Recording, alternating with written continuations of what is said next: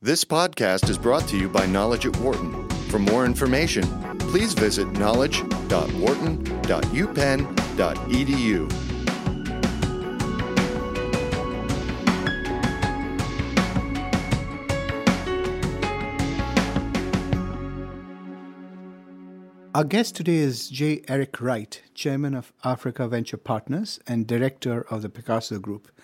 Eric, thank you so much for joining us on Knowledge at Wharton podcasts.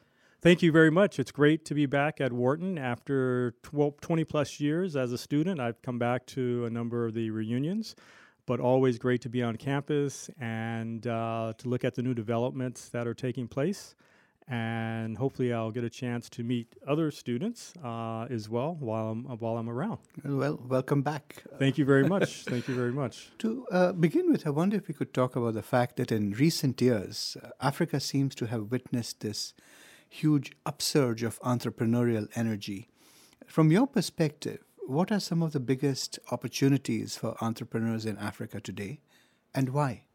I think the biggest opportunity for entrepreneurs is in the consumer space. The past 20-odd years or so, there was a big, heavy investment in infrastructure that's allowed entrepreneurs to emerge and not require as much capital to build out infrastructure, which really was difficult for entrepreneurs to participate in. Now that a lot of that infrastructure has been built, particularly in the communication space, a number of ventures are now coming online, and many MBAs are coming back home as a first choice of employment from Africa. Instead of in the previous years, their first choice was to go to London or New York and work for Bain or McKinsey or a big bank. Now they're looking at starting their own businesses back home, and many of which are in the consumer space. Could you talk about what some of the biggest risks are that African entrepreneurs face, and how do they differ from those that might confront entrepreneurs in other countries? And maybe how could those risks be mitigated? I think one risk that entrepreneurs face in Africa that is a challenge for all entrepreneurs, but maybe even more difficult in Africa, is a lack of early stage capital. Oftentimes entrepreneurs will have a great idea and they'll start off with a bit of their own seed capital if they have it, but it's very difficult for them to find the next stage or the Series A capital and may run out of funds before they're able to really get traction. So I think a lack of early stage capital, both at the seed stage and the Series A stage, would probably be the first thing that I would raise. There are regulatory challenges in terms of getting businesses off the ground. That can be a challenge it depends on the country. And I think the third is the depth of management talent. Great entrepreneurs, but we still must fill the mid-level management and provide more training, more education at that level. So that really impacts businesses as they begin to scale. And I think that's a challenge, certainly if you compare it to the U.S., but I think there are similar challenges in many emerging markets as well. So, Eric, I wonder if we could take a step back and take a look at how you ended up in Africa, and if you could take us a little bit through your Africa journey. Sure. So I graduated from Wharton in 92. And at that time, Africa certainly wasn't a sexy, hot place to start one's career after business school. I was going to go work for Morgan Stanley in New York, and I thought, well, I'll just take a year off and try to do something totally unrelated to the traditional mainstream MBA track, and ended up moving to Ghana. I wanted to go to an English-speaking country, which was a huge mistake. I should have gone to a French-speaking country and learned the language. And I wanted a country at that point that was politically stable and had some economic indicators that were very positive. And at that point in time, there were very few. Ghana was a standout in the early 90s, had recently had a democratic election, which went well, and decided to go there, in part because of a couple of classmates of mine encouraged me. And once I got over there, I created a partnership with the MBA Enterprise Corps, which had been sending MBAs to Eastern Europe in the late 80s. and had not sent anyone to Africa, and approached them about a partnership for Africa, and used me as a guinea pig to see if the program would work there. And after about 6 months there, decided to start an investment bank with a Ghanaian guy that was had been living in the U.S. for about 25 years. He was a partner at Deloitte & Touche, and he had an interest in starting an investment bank as well.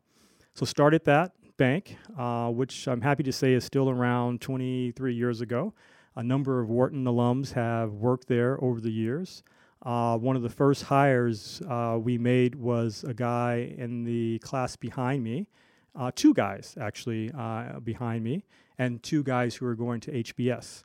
And we built that bank and investment bank, and today it's probably the second or third largest investment bank in Ghana. And then from there, I started thinking about a more long-term engagement and career in Africa. I thought maybe a year isn't enough, and I started looking at South Africa. This is now 93, and the pending elections in South Africa were scheduled for 94. So I began looking at how do I get to South Africa. And fortunately, within probably 6-9 months, I landed in South Africa and worked for Citigroup in private equity for a number of years. And we did a number of deals in the telecommunications space when there was very little infrastructure, and built out a lot of the mobile networks. From our side, obviously, we were the financing partner, and did that throughout the 90s, and then left Citi in 2000. Could you talk to us about your current work? What is Africa Venture Partners, and what is your investment strategy for Africa? Well, our strategy has historically been around the mobile telecom space. After leaving Citi, we invested in a few of the big mobile operators that became very successful. I left in 2000 to join a .com when everyone was leaving big companies in the U.S. and elsewhere. And we raised $10 million for a company called Africa.com, and attracted a very, very talented team. Practically every VC wanted to back us. There were great comps in India and China that were $6 and $7 billion valuations respectively, and they basically had a PowerPoint deck. And we put ours together and our great team, and we thought we were worth $1 billion. And many on the street were saying they would IPO us at $1 billion. And many of the large VCs in California wanted to see us. Unfortunately, a few months in, the tech.com crashed, crashed. And we had to go back to the drawing board, but the cash was running out very rapidly. And we ended up folding the company.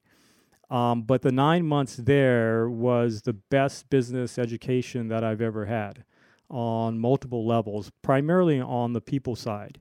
And when I was at Wharton, I didn't take very many HR-related classes. And as an entrepreneur, reflecting back, I think it's the single biggest skill that one can have.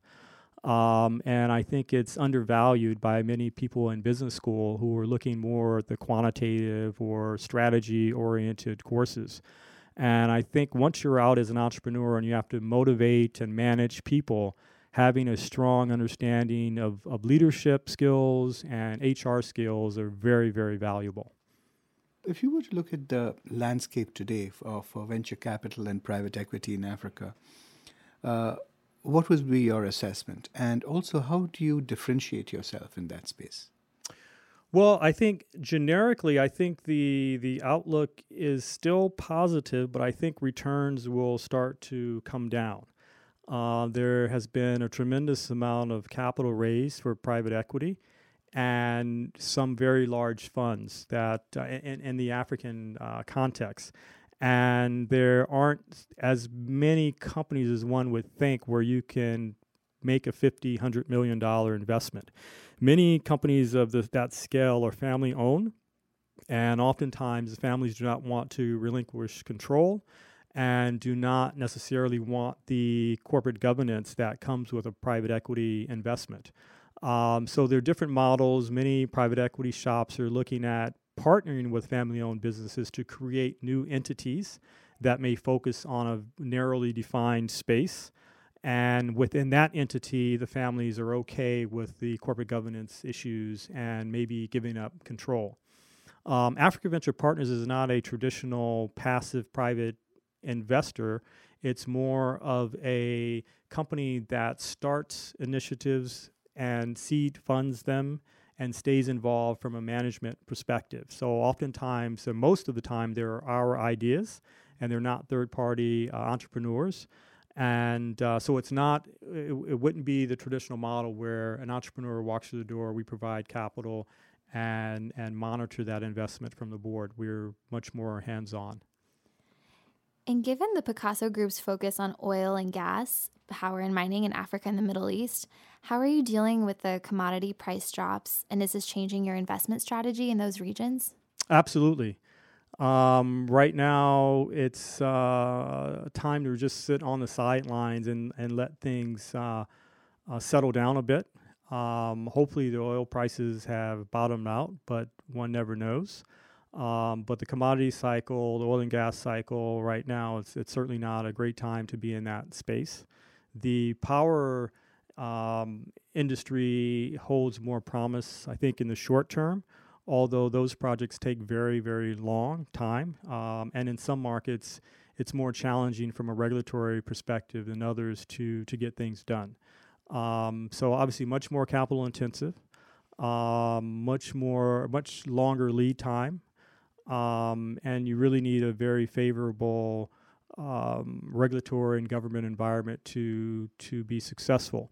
So within Picasso, we're beginning to look at more plays in the consumer space as well. And I think your earlier question around opportunities for entrepreneurs, and we touched on it a bit, the consumer play we think is really where things, where the real action will be for entrepreneurs going forward. The decision-making process for someone buying your goods is not concentrated in the hands of 2 or 3 individuals, as it is in the case of a big infrastructure play, where the president and the minister and a few others have to green light a deal.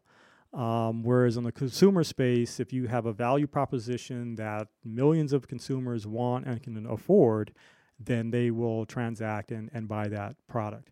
And the politics are, for the most part, taken out of the equation. So it's, I think it's a better place to be at this stage of Africa's development. And how do you mitigate against risks in this sector? Well, again, I think it's a lot easier to mitigate against the risk. I think one of the issues, it may be around how do you package and size a product that meets the consumer's ability to afford your product. So in terms of packaging the product, the size of the quantity of the product, so creating products that are very, very affordable and can reach a mass market. And many entrepreneurs on the continent seem to adopt a Pan-Africa approach rather than focusing on a single country. What are the pros and cons of this approach? Well, I think it's very difficult to have a Pan-African strategy in that there are 50-plus countries, each with totally different opportunities and risk and regulatory environments and political dynamics, currency issues that can go against you. South Africa has lost 30 or 40% of the value of the rand in the past 6 months or so. And just as an entrepreneur with limited resources, it's hard to really call yourself Pan-African. I think Pan-African means that you're opportunistic in a Pan-African respect, that you will pick and choose opportunities across the continent. But I think you'll find the most successful entrepreneurs are focused on 1 or 2 countries, and they may bed that down and look to scale from there, but not try to be active in the very early days in multiple countries. If you take a country such as Nigeria or South Africa or Kenya, you're capturing a large percentage of the disposable spend across Africa just being present in 2 or 3 or 4 countries. Well, to end on a somewhat personal note, I wonder if we could talk about, based on your experience as an entrepreneur in Africa, what do you think is the biggest leadership challenge you have faced? how did you deal with it, and what did you learn from it? Interesting question. There have been many challenges as a leader, and I think one coming out of the investment banking world, where all of your colleagues have a similar background in terms of where they went to school, what their work experience has been, and it was much easier to lead in that environment for me. And becoming an entrepreneur so in the corporate structure, I only manage those individuals, and those that were not at that level, someone else was responsible for management of those individuals. Whereas an entrepreneur, particularly when you're starting off with limited resources, you may not be able to hire a Wharton MBA or someone who has Wall Street experience or worked for McKinsey, et cetera. And as you go further and further lower in the organization, you may even have individuals who do not have a high school education, may be semi-literate, may not speak English very well. So the challenge for me personally was understanding and trying to create a management style and leadership style that would be effective at all levels of the organization. And I think patience is something that's very, very key in an emerging market such as Africa. I think that the process of on-the-job training is very important. It's not an academic or theoretical exercise. It's show how to do certain things to get them done, and to create systems and processes that are hopefully that will be learned and can be replicated on a consistent basis. Eric, thank you so much for speaking to Knowledge at Wharton. Thank you very much. It's been great. Thank you.